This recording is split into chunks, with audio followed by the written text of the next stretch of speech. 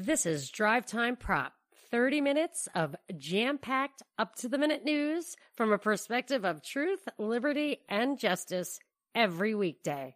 This is Monica Perez. And I'm Brad Binkley. Today's top story, well, I'm not sure anything really gets the top billing today. There's a lot of stories. So I'm just going to get in the one that I'm looking at right now, which is that the Boy Scouts is in big trouble in New York because of this Child Victims Act, which I thought had something to do with Epstein, but it has other implications. Apparently, the Boy Scouts had 7,800 pedophiles in their ranks and suppressed some of that information and did not take action on some of the reports. The overarching feeling for me is that the Boy Scouts, I had noticed that they only even talked about the Boy Scouts in the context of, like the last time I read this article, in the context of saying that it happened in a Catholic church.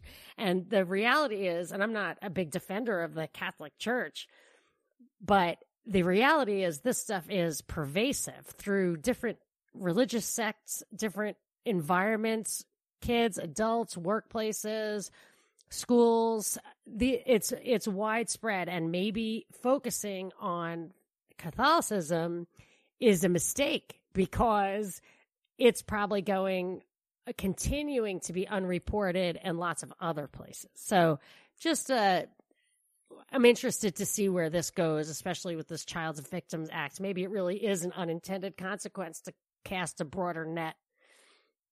And that the other story I think that had to do with children was the new immigration rule, where this is kind of a funny kind of left-right, how people what take they give you from the left and the right.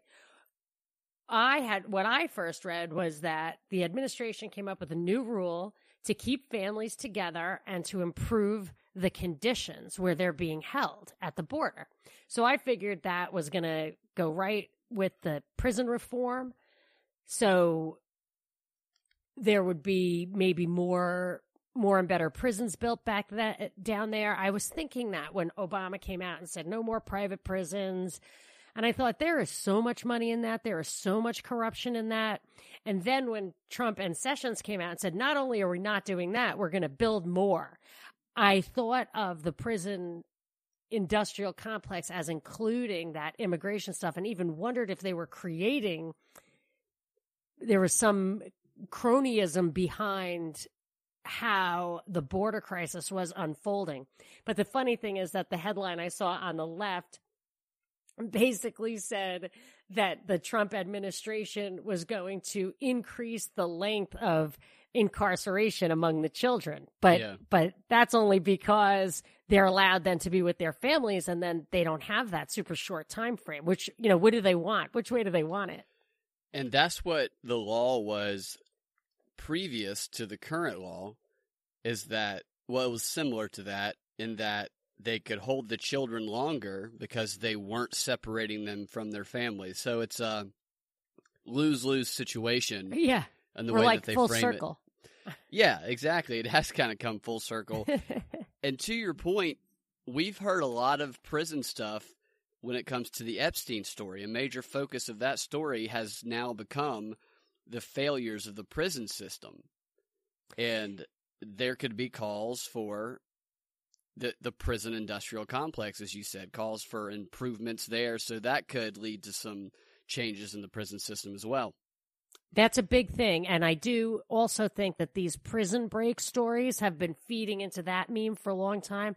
And my observation is that I cannot think of a single system that is more corrupt than the private prison system, because they have been found time and time again to pay off judges and legislators for mandatory sentencing, for putting people in jail for minor infractions, for making things illegal. I mean, that stuff could not be more unjust or unconstitutional. I mean, there is a conflict of interest. And to me, people think, oh, you're a libertarian, you must like private. I'm like, it's not private. If all the money is coming from the government, the word privatize or austerity or any of that stuff, it's really just part of the corporate government partnership that is the worst of all possible worlds, rife with corruption, and it allows the people who get rich by it to be out in the open with it. So if you're in a communist system and you're just stealing caviar here and there, or you've got dancing girls in the back room, you got to keep it kind of low key. But when you have a more fascist system where the people providing the services can be obscenely enriched by being single contractors, by being basically monopsonists who bribe governments for contracts, then they can really be rich and out in the open. And it just sets up a moral hazard in several different directions. So I do keep an eye on the prison industrial complex. It's very disturbing to me. Did you say monopsonist? Yes, a monopsonist. What is that? Nice. That was a good word. I'm glad you caught that. A monopolist is a single supplier, someone who has the supplies everything. A monopsonist is a single buyer. Ah, I see. So if you're the only customer in town, I guess the government is a monopsonist and a monopolist in lots of different areas, maybe all the areas they dominate. It might end up being ironic that the Jeffrey Epstein story leads to more prison reform while doing very little to bring down the pedophiles. Right, and the fact that he did absolutely get this treatment in his prison, that is just shocks the conscience. They act like the prison reform will definitely not address elite privilege. Is it John Corzine isn't going to get 3 squares and a cot in some maximum security prison like I think he deserves? He's still going to walk. It's not going to affect them. It's just going to incarcerate powerless people at our expense. And what did he do again? John Corzine was the governor of New Jersey, a senator from New Jersey, and the CEO of Goldman Sachs, and he bet it all. This actually leads into another story I have here. He bet it all, basically, including the deposits of investors, not people who gave him money to invest, but people who had investment accounts, like your E-Trade account or your bank account. He bet it all on the European debt crisis, and when it didn't resolve in time, he lost it all. And then as they were circling the drain, instead of putting the money back into the accounts, he gave it to JP Morgan to settle that account, which is, I think, fraudulent conveyance. Now, this stuff was never tried, so I'm not saying this is all true, but that is my understanding from reading it. And I know if Byron's listening, he's going to send me an email like how I'm getting the details a little bit not technically correct, but I think that's the general idea. I'll read Byron's response tomorrow. But he should have been, I remember the commentators at the time were saying this guy should be worried about staying out of jail, much less being poor or unpopular. And he was never even tried. And the guy who failed to try him was all about, oh, I'm the prosecutor of the bankers. I think it was the guy that Trump let go. But it totally wasn't. But here's the thing. So here is a part of the other story that I was thinking of that I was noticing today. Italy is still in crisis. Italy, the country, is still in crisis because it never really recovered from the devastation of the European bond crisis. So the Europeans, when they established the EU and the Euro, they basically it gave smaller countries the ability to borrow more than they otherwise would have, because all of a sudden they were tied into this big economic block that gave them kind of falsely higher credit rating. So it really happened in like Italy and Ireland, and it was like countries, Iceland, but a lot of the peripheral countries. And in Italy, they were having, Greece had, of course, serious crisis. As their situation was getting more and more dire, their prime minister, their democratically elected government was just, I think, fairly quietly replaced without any election or anything. And their prime minister is, I guess, the equivalent of our president. I mean, it varies like how much power a prime minister has versus a president in different countries, but their prime minister is a big shot.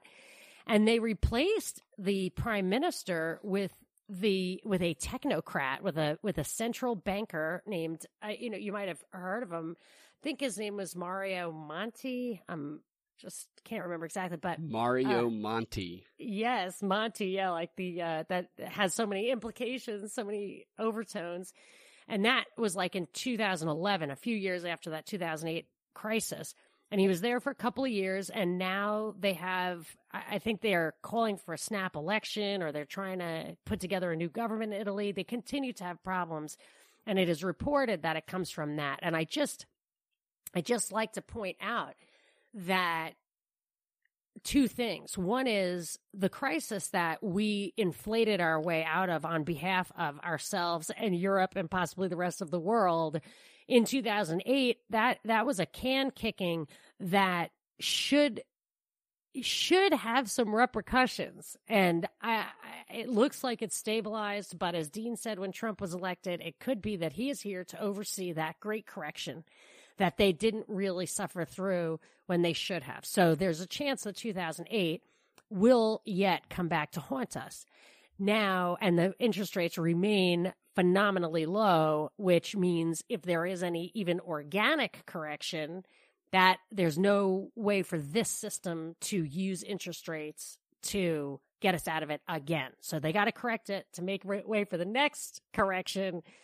I don't know how it's going to resolve. And then the other thing is, it's when there's a crisis, you can use that as an excuse to put in an unelected government or a technocracy, which is where they say we are marching towards. So it's like when they took people's guns away after Katrina. Or like martial law in Boston after the Boston Marathon bombing. It's just you can see these examples. You think you put all these safeguards up, and then you see these examples of like, oh, well, forget all that. We're just swapping out your democracy right now, but it'll just be temporary. And in that case, it was temporary, but I don't know. I don't trust it long term. And it's good to remember, this is the last thing on that. 1998, Russia went bankrupt as a country. It defaulted on its government debt. And you don't think that can happen again. This is something that you probably didn't even know about. And there it happened. And for us, if you look at Russia now, they have very, very low national debt, probably because they have terrible credit rating. And I actually think that is the strongest competitive advantage they have against us in the future, is that foundation of economic strength, while we really look like bankruptcy or the equivalent through inflation is our only way out. Yeah, I'd say we have a long way to go to pay off our trillions of dollars worth of debt. And then finally, the Wall Street Journal and the CBO, the Congressional Budget Office, finally, weeks later, way after it's too late, said, wow, that budget those guys signed is really a problem. We're really going to have a major debt crisis. The deficit's out of control. I was saying it the day it happened. I was like, hello, why are we not talking about this? And those guys are finally reporting on it quietly, and there's nothing we can do about it now. So all these economic factors, I think, get underreported. Maybe they're too boring. I don't know. But I think they're worth watching out for. I think it's easy to underreport those when you have story after story about Jeffrey Epstein coming out every single day, like his former cellmate, which I don't know if you've seen his former cellmate, the police officer who's been convicted of a quadruple homicide. He looks like a mutant. He doesn't look like a real person. There's a picture of him with his shirt off, sitting on a deck with a tiny little dog, and all I could think about was how if he moves, he's going to crush that dog to death, because this is the largest man I've ever seen in my life. His traps swallow his head whole. He has to get his clothes specially made. I'm serious. Look up a picture. There's a couple of pictures of him with a dog. Find the one of him with his shirt off on a deck with a dog. He is a freak. I mean, he's a terrifying looking person. He would have had no problem murdering Epstein had he wanted to do that. I don't think he did. But his lawyer has now sent a letter to judges saying that he's been told to shut up, that he's been threatened to stop talking, to stop complaining, and that the clear message to him has been that if he conveys any information about the facility or about what happened with Jeffrey Epstein, that there will be a price to pay, and that he is requesting to be removed from that facility because he fears for his life, which I almost laughed out loud when I read, because this guy is he's literally a wall. He looks like he's wearing a Hulk suit. It doesn't look real, does it? It does kind of look like a Hulk suit. It doesn't. It actually does not look real. It doesn't, and his face. But I believe looks it because his neck is so big. I think there's some steroids that might have been involved at some point in time or another, or not. If anything, this guy could be a great trainer leading a workout program in the prison facility. But a story that I really wanted to talk about today is. It's kind of a cluster of stories. I'll see these stories online sometimes, and I'll think to myself, why are they showing me this story? This doesn't seem to have any relevance, and if it's on there, if we're being told it, if it's being prominently placed on a major network's website, or if it's getting featured in a mainstream media news, then most of the time, it is there for some sort of agenda purposes. It's not just there for informational purposes. That's the rarest of the rare for a story to be there just for informational purposes. For example, I've seen a recent rash of stories about alligators climbing over fences. And I've seen, like today, and this is the one I want to talk about today, is a story I saw featured on CNN. It was the top story for a little while this morning. It was about how bobcats and panthers in Florida are losing their ability to walk. And the Florida Wildlife Fish and Conservatory Commission, they've been monitoring these bobcats and these panthers in Florida because they've noticed an increase in panthers and bobcats that they've started their hind legs have been giving out underneath, and they've toppled over and they're falling down. And they've confirmed neurological problems in 2 of these cases and 2 of these animals. And at first glance, I'm looking at this story. I'm going, why are they telling me this? Why is this the top featured story on CNN right now? And why has it been on here for a couple of days now? It's still on there last I checked. And then I read further into the story and I saw that panthers are an endangered species. Specifically, CNN said they are on the endangered species list instead of calling them endangered species, which was a red flag for me because I've never heard somebody not say endangered species, but instead say on the endangered species list. And that made me think about how Trump last week was blasted for scaling back some of the regulations when it comes, some of the protections, they say, for endangered species. He was even accused of cruelty to animals by some of these changes in the Endangered Species Act. And so I looked into the changes that they made into the act because I wanted to kind of get to the bottom of why this story was being told to me. And I discovered that one of the main changes that people have a problem with that the Trump administration made to the Endangered Species Act is that they made it more difficult for, I guess, the Environmental Protection Agency or whoever is able to do this.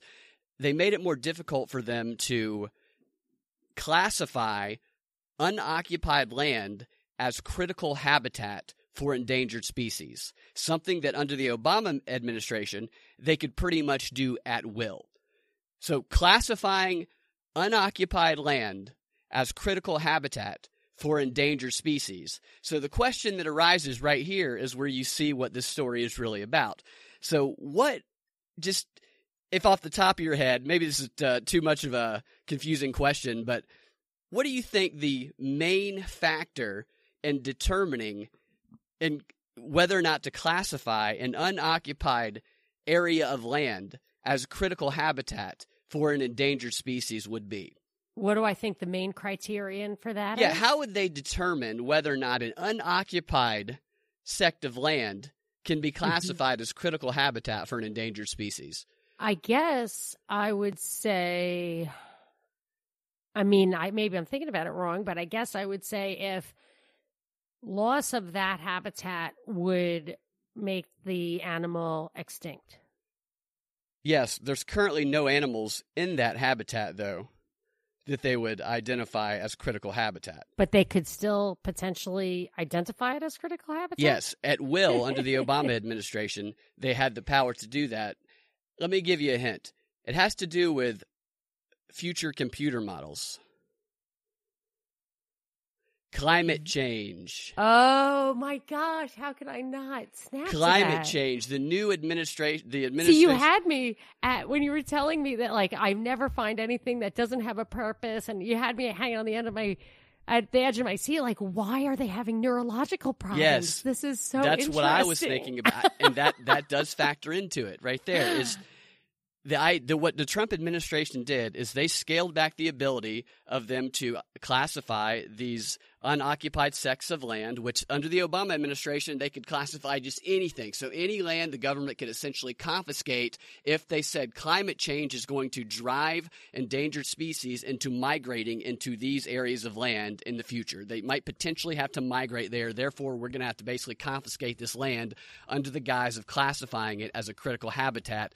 In the future. It's classified now because in the future, the animals that are endangered might go there. And what the Trump administration did is they made it more difficult for them to do that by they no longer factor in climate change as a relevant factor in determining these critical habitats that are currently unoccupied by the animals. They can still do it, but the factors are more clear. They were unambiguous, and the Obama administration was allowing them to just, at will, classify these lands that had no animals there, and they were saying, why? Because climate change. So this is a climate change story. It's not a story. Can I say why I think that's a moral hazard? Yeah, go ahead. I think it's a temptation to corruption, and this is why. If under the Obama administration, a bunch of people who worked for, let's say, a real estate developer or a quarry or something where that land had value to them and they wanted it and they didn't want to pay a certain amount, or they wanted to be able to appropriate it for private use by using the government, under Obama, they could go in and have one of their lackeys or lobbyists or whatever get the stuff, that land taken offline, and then with the next administration, preferably of another party, can come in and say, oh, we can unclassify this, and in the meanwhile, the price, the value of that land might have gone way down. I mean, Trump has used the power of the government to, like, do eminent domain or whatever, like take away to force the transfer of property by using government power. And I could just see how that might play into that. I don't know the details, but I just worry when they talk about how they manipulate land zoning, and I often think there's a real estate play behind it. There could be a real estate play behind. That's the other side of it. The side of it for Obama is that the government was able to take land at will by claiming that it's. Now, did it take it, or did it just change its use? And that's enough of a taking, because then somebody's selling it for rock bottom. You can't use it for, like, they can use it for whatever. And then the other end of it is that Trump is going to try and profit off of it. So that's the dueling ends of it. Personally, what they did, it gives the government less control over the land. But when you take it back to this story about the Panthers, the interesting thing about it is they ruled out a lot of they made a specific point to say that they ruled out a lot of viruses and diseases, and now they're looking into the environmental factors, and they're looking into if it's pesticides or whatever. And if we do see a follow-up to this story, which we might, then I anticipate it'll be something like this.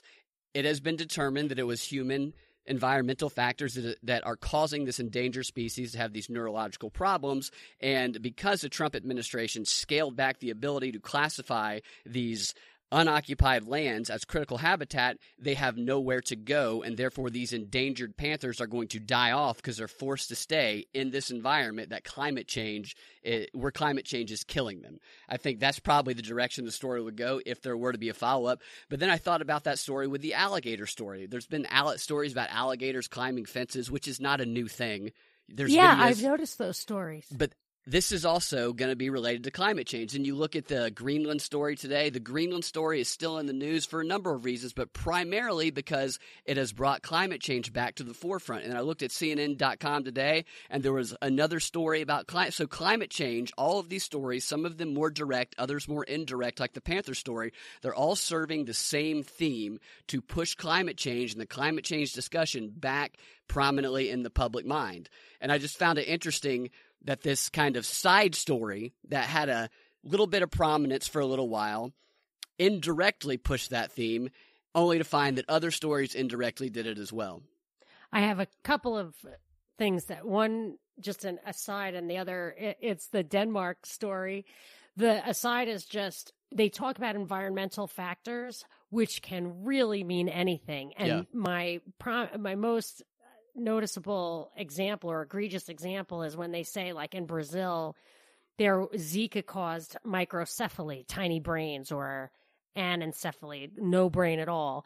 And if you look at the rate, and then the Pope was like, maybe abortion is a good idea, or birth control, like something crazy, which I knew was coming. I knew that's what they were going to go with, that, because Brazil has like no abortion or strict abortion laws. I don't know. So I figured that's what that was for.